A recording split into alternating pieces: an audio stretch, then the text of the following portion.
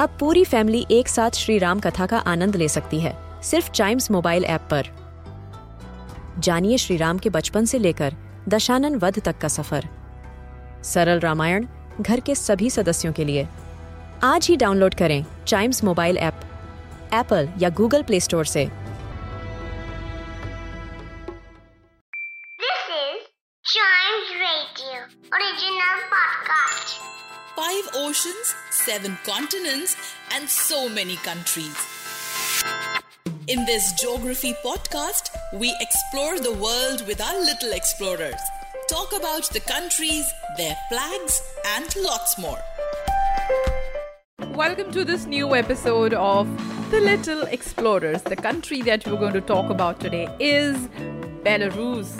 Officially called the Republic of Belarus, it's a landlocked country in Eastern Europe. Its bordering countries are Russia towards its east and northeast, Ukraine is to its south, Poland to the west, Lithuania and Latvia to the northwest. Its capital is Minsk. The language spoken there is Belarusian and Russian, and people living there are called Belarusian. Some very interesting things about this country are, actually the term Belarus means white Russia. Historically, the settlement in ancient Belarus began approximately 100,000 to 35,000 years ago.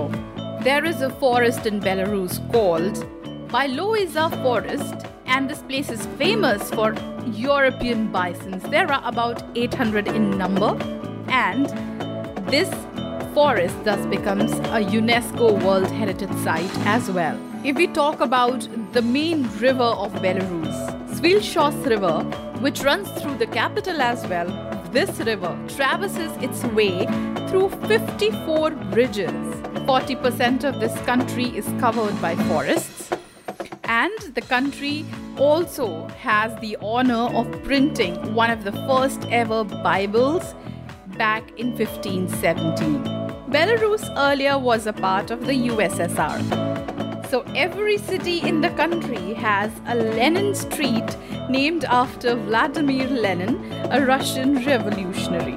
And do you know the country doesn't have natural mountains? Yet there are mountains which are made of salt, and they have been formed by mining work for rock salt. In a way, people in Belarus have made their own mountains.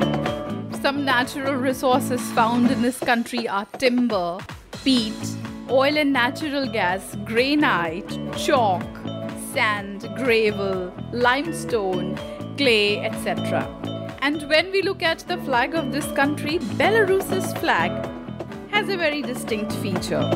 It is a horizontal bicolor. The top stripe is twice the size of the lower stripe. The top stripe is red in color, lower stripe is green in color. And on the hoist side, vertically, is a decorative pattern, an ornament pattern, normally found on traditional ruchnik, which is a woven cloth used for ceremonial events in this country. So that's the flag of Belarus for us. To know about other countries, their flags, and interesting things about them, listen to more episodes of this podcast, which is The Little Explorers.